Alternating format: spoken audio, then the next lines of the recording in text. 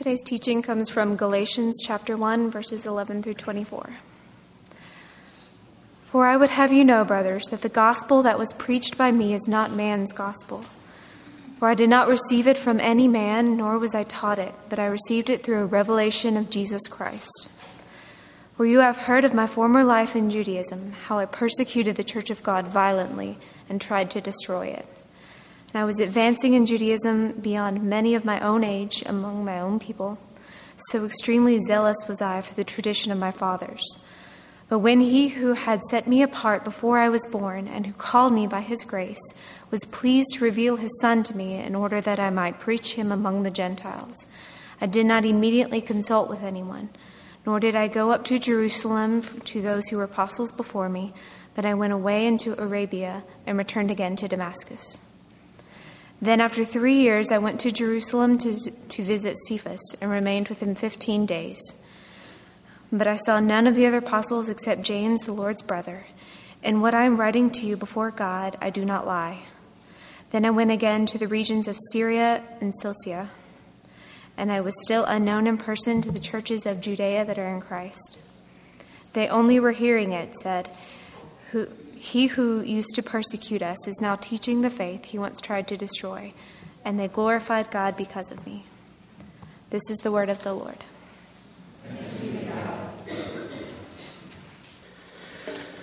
We are going to continue in our series in the book of Galatians tonight, and so far I'm coming at this book by simply saying this is a book about freedom, about gospel freedom. Paul wrote this letter to a group of churches in a region more or less now modern-day Turkey, group of churches probably around 50 A.D., and they were in crisis. These were churches who Paul had planted, he had started, he had proclaimed his gospel to, and now others were present in those churches when he was away and were beginning to teach them another gospel. And they were on the verge of abandoning the gospel that Paul had proclaimed to them. And as we noticed from last week, he was astonished. He couldn't believe what was happening. And many of those who were preaching this other gospel were saying that Paul's gospel was not the true gospel. It was perhaps maybe half a gospel, but it wasn't the whole gospel. And maybe Paul made it up. Or maybe Paul was just simply trying to take the gospel from the leaders in Jerusalem and tweaking it a little bit to make it a little more agreeable to the Gentiles, to the non-Jewish community that he was serving. Well, Paul, here in the passage we have tonight, he tells us a story. He tells us a story about how he came to know this gospel.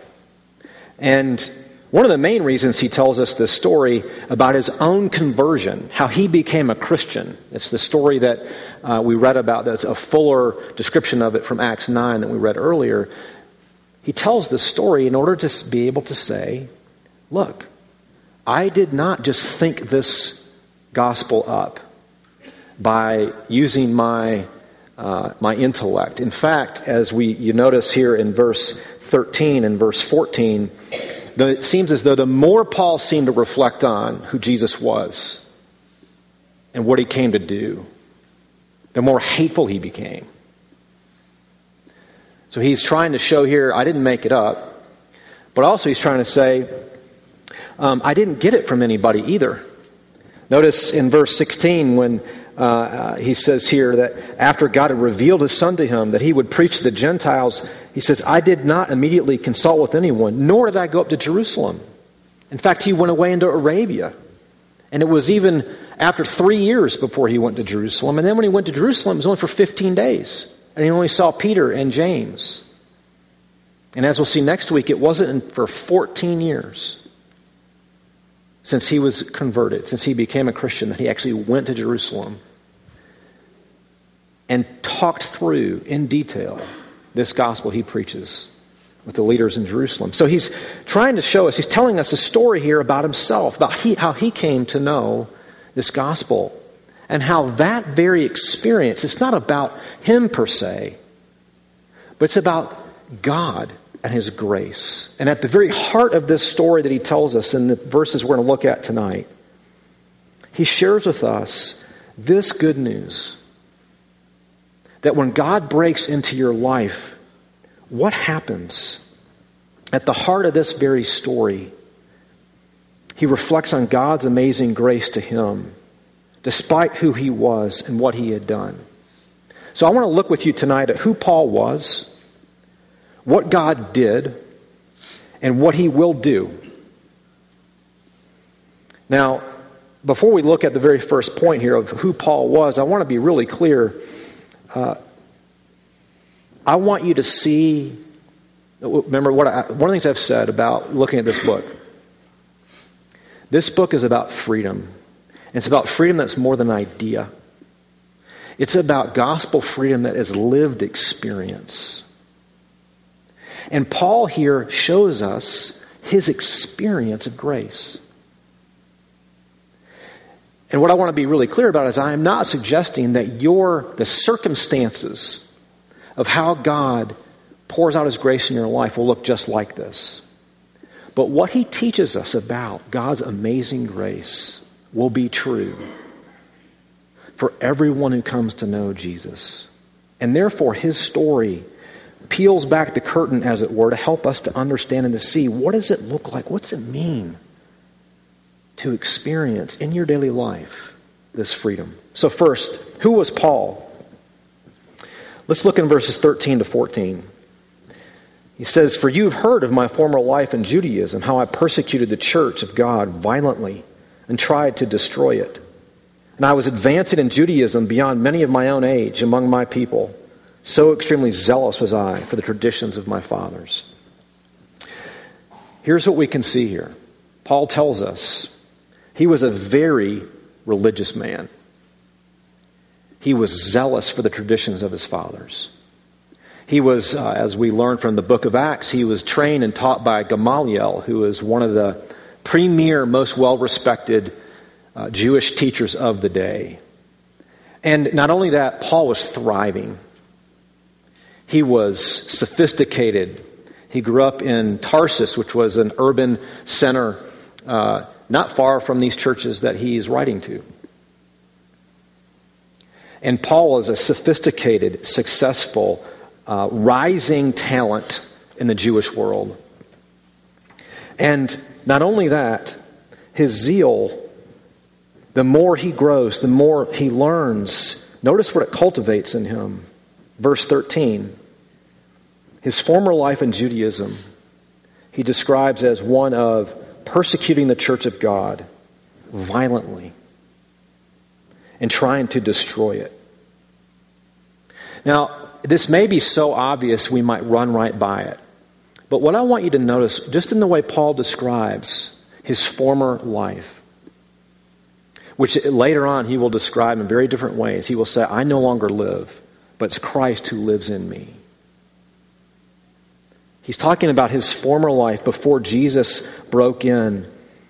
And what is almost so obvious it's easy to miss is that Paul's story, as clearly as anywhere else in Scripture, teaches us, it shows us that religion and the gospel are like oil and water.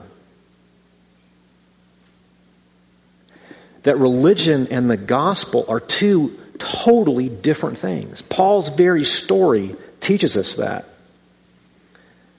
Now, I think this is a really significant and important thing for us just to notice, particularly in our day and time, where for many, many people, religion poisons everything.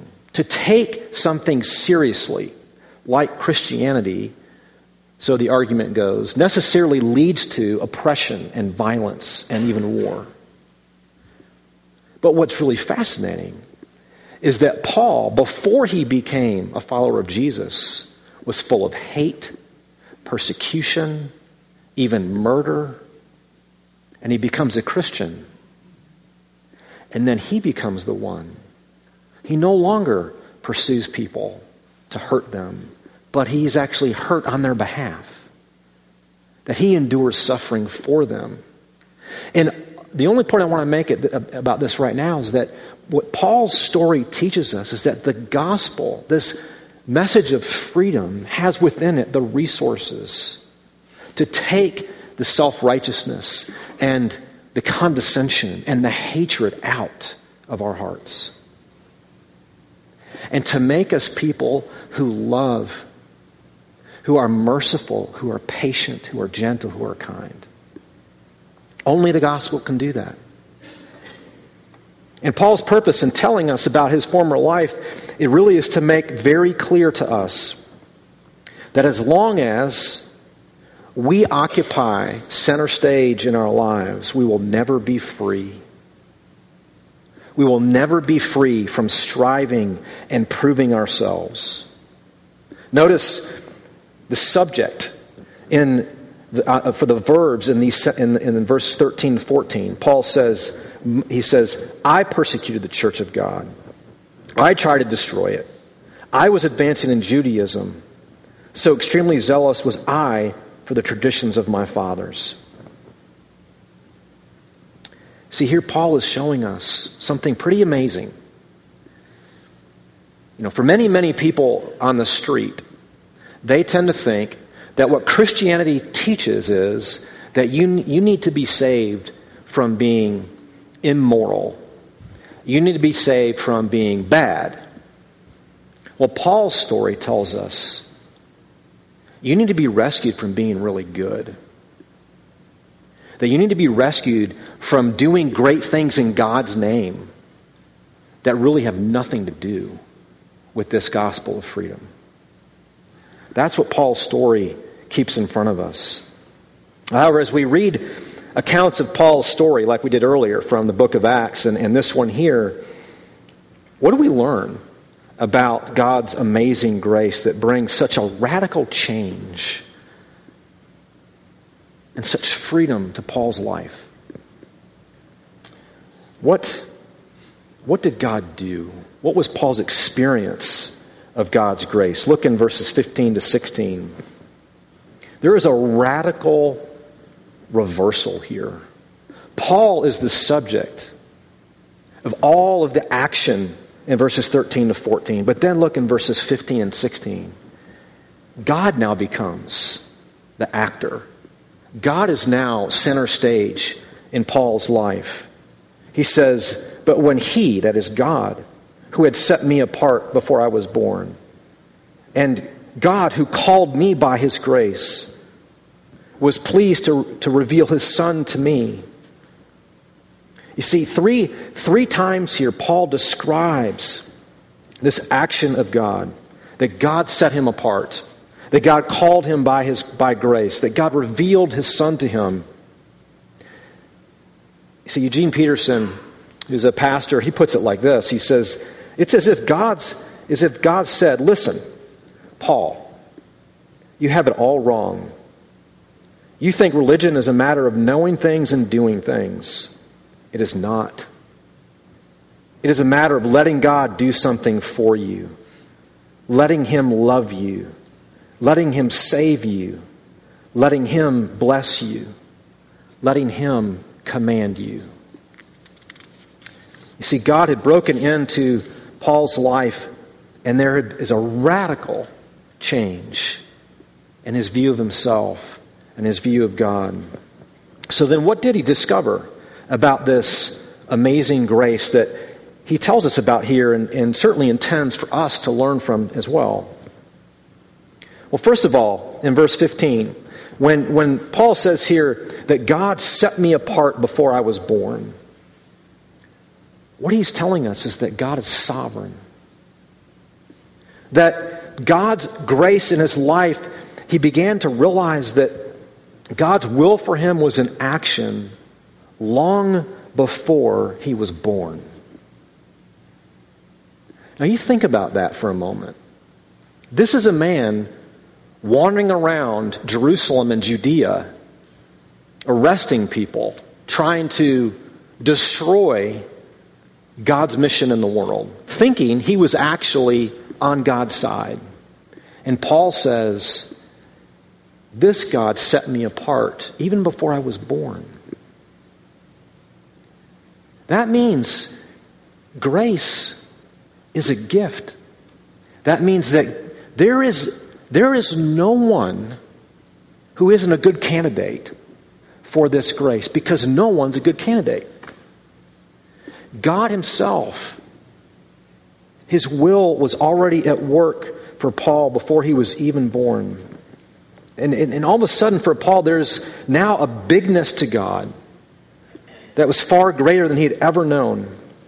And one way is I would try to get you to think about it like this. What does it mean to say that God had set him apart before he was born? Think of it like this. Sometimes I'll ask my boys, when they'll ask me big, complicated theological questions like this one, I'll say, so let me ask you a question. When did you know that Daddy loved you? Like, when did you realize that? Recognize that? And still have different answers, like yesterday. Or, when you let me watch the movie, or that kind of thing. They'll say, but I'll often say, so is that when Daddy first started to love you? When you noticed it?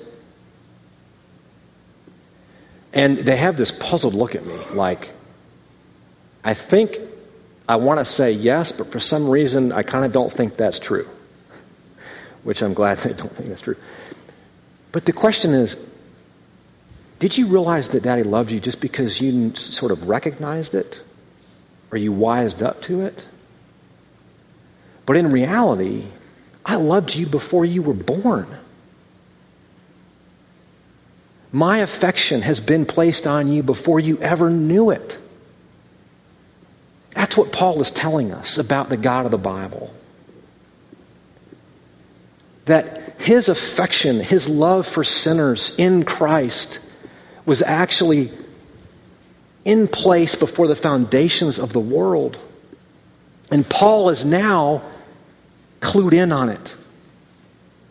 His eyes have been opened to see how deep and big and grand and beautiful is this love of God for sinners like him.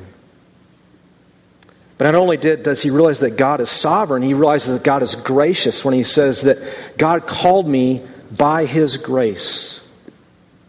Now, think about this for a moment. Again, think of Paul's story. He's murdering followers of Jesus. He's arresting them. He is doing the bidding of the chief priest Caiaphas in Jerusalem. He wants nothing to do with this renegade thing called the Way, that this off the beaten path sage called Jesus has started. And I wonder for some of you, what's your story? Are there parts of your story that make you want to hide? That make you ashamed?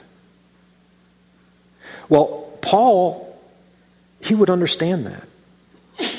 He could connect with you on that. And when he says here that he called me by his grace, what he's telling us is that there is a capacity for love and mercy in God that is so large, nothing about you can prevent God from wanting to do something for you. Nothing about you can prevent God from him moving towards you,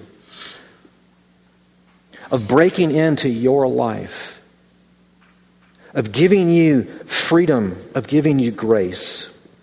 God is gracious. But Paul also helps us to see here that it's not just that God is sovereign and that he's gracious, but that he comes to you personally. When he says that God revealed his Son to him. Now, again, think about this for a moment. It's not that Paul didn't know who Jesus was. Paul most certainly did know who Jesus was. But he thought that this person, Jesus, was less than impressive. All of his followers they weren't as sophisticated and well-educated as as Paul was. And in fact, this Jesus, everything looked as though he was just a big failed attempt at being God's messenger. So he knew who Jesus was, but he didn't know who Jesus was. And God the Father reveals Jesus to him. And where Paul is wanting to go and arrest people and even murder people, execute people for blasphemy, for abandoning God's word, God, in revealing Jesus to Paul, says, you know what? You think the way to eradicate sin and evil in the world is by hoisting your will on other people and making them yield. But what you need to see, Paul, is that the way I deal with evil and wickedness and brokenness in the world is that I take it upon myself. That I'm willing to come near. That I conquer evil by submitting to it. By receiving it into myself. That in the person of Jesus Christ, dying on the cross and rising from the dead, salvation is accomplished. So if you ever wonder, does God really have the capacity to love me? Paul wants you to see that when God reveals his Son to you in the pages of Scripture, you are seeing God's capacity to love sinners, to end sin, to unravel the power of evil and brokenness and wickedness through suffering and death. So what Paul thought was this great failure of God in Jesus, he now discovers is actually God's victory. It's God's way of turning everything upside down. And again, as Eugene Peterson wrote, reflecting on this passage, says, for the first time in his life, Paul was listening, not talking.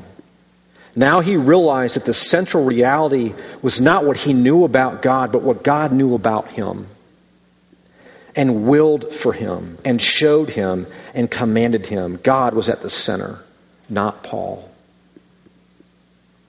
Therefore, when God becomes the central reality in your life, or in a person's life, what does gospel freedom as a lived experience really look like? That's part of Paul's story too. And he helps us to see here not just who he was, who Paul was, and what God did, but also what God will do. Let's look here in verse 16 again. And Paul says, when God was pleased to reveal his Son to me in order that I might preach him among the Gentiles. And then he says, I did not immediately consult with anyone, nor did I go up to Jerusalem to those who were apostles before me, but I went away into Arabia. Now, this is really the only mention of Arabia like this in the New Testament. And we have really no knowledge of much that happened. It's a fairly mysterious period in Paul's life. But almost all the commentators see in this that God's amazing grace in Paul's life, it created in him a desire for communion with God. That here at the very beginning of his Christian life, he went away. That he spent time alone contemplating, what does this mean? That God has broken into my life, that Jesus is the Messiah. This is turning my life upside down. Everything I ever knew, everything I was ever taught is being turned upside down. But here's the amazing thing too. I want you to notice. All of Paul's training as a zealous, devoted, religious man ends up becoming his greatest asset in the service of Jesus. In the passage we read earlier, Paul is described in Damascus as going into the synagogues and persuading people, Jewish people, that Jesus was the Messiah. He was the perfect guy. To know and to look at the Old Testament and to discover therein we find that Jesus really was the Messiah. So what will God do? He will create in you a desire to be with Him. Now, what does that mean? Gospel freedom as a lived experience, it gives you the freedom to stop. How you know that God's grace is at work in your life is there is a growing desire to be with God. That being silent with Him, listening to Him, becomes a growing desire. Now, I'm saying that way on purpose because my guess is if that's happening in your life, you're also probably thinking, and I just don't ever have time to do that. And what I really want you to pay attention to here is that gospel freedom as a lived experience gives you the freedom to stop. But not only that, not only does God bring about a desire for communing with Him, but also a life that overflows for others. Look at verse 16. Again, Paul is here describing that God's work of grace in his life wasn't just for him, but that he might preach this gospel among the Gentiles. And so as important as solitude is, the life of faith cannot be lived privately. You see, getting caught up into the story of faith always opens out into the everyday of life. It bubbles over. This amazing grace that Paul's telling us about his own experience, he can't keep to himself. Now, to be sure, you and I are not called to be apostles like Paul was. But what we're to take from this is that what God wants to do in your life is He wants to so give you grace that you can't help but give it to other people. In the ways that you speak to them, in the ways that you treat them, in your generosity, in the ways that you talk about your own struggles, the ways you talk about your own triumphs, the ways that you demonstrate ache and anguish over what's not right in this world. See, a life of faith, it overflows for others. And then lastly, not only does God create in us desire for Him, a life that overflows for others, but also the possibility of reconciliation and healing. Look in verses 23 and 24.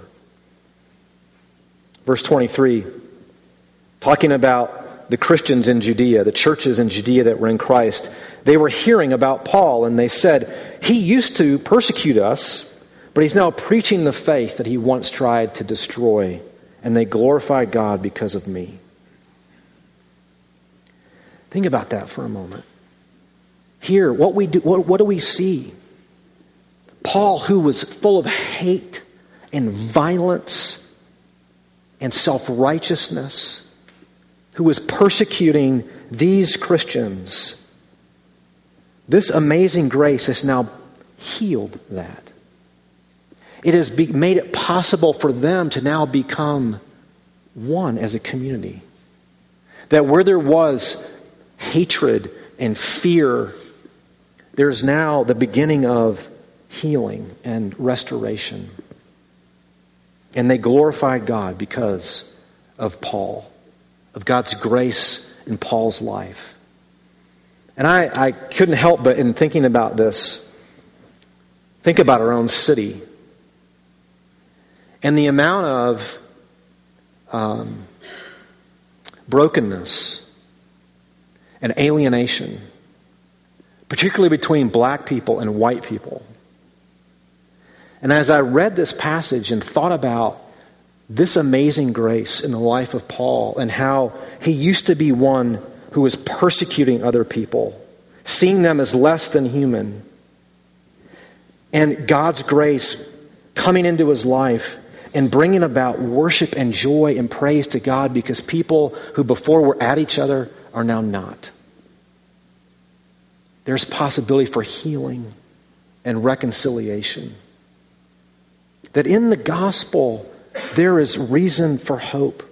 And therefore, gospel freedom as a lived experience here is an abiding hope in what God can do. See, what I hope that we gather from this story that Paul tells us is that there is hope for you personally. There is hope for you personally. This grace is so much bigger than you. It's so much more generous than you could possibly ever imagine. But there is also hope for our city, for our world. That this story that Paul tells us about, his own experience, it is the very grace of the Lord Jesus who will one day make all things new. And we have the opportunity to participate in that. Here and now. However incompletely it may be, it's still on the way to that great day when God will make everything right. So Paul here, this story, it's tragic, it's dramatic, and it's glorious all at the same time. And Paul's story teaches us that God's grace in Jesus is far richer and deeper and far more liberating than we ever thought possible. It's all there in his story. And God is a God of making it your story too. So let's pray together and ask him to do that. Father in heaven, we ask that as we listen in on what Paul is writing here and the situation that he's writing to, and as he unfolds for us what you did in his life in making him one of your children, we ask, Father, that the realities and the truths and the freedom that we see here, you would work out in our lives. Whether we name the name of Jesus or whether we have been a Christian our entire lives, we ask that your sovereign grace, your gift of grace, that your presence in the person of Jesus, now by the Holy Spirit, would become a lived experience for us. That we would know this freedom, that we would live in this freedom, that we would pray for this freedom, for ourselves and for one another and for our city. And we pray all this in Jesus' name. Amen.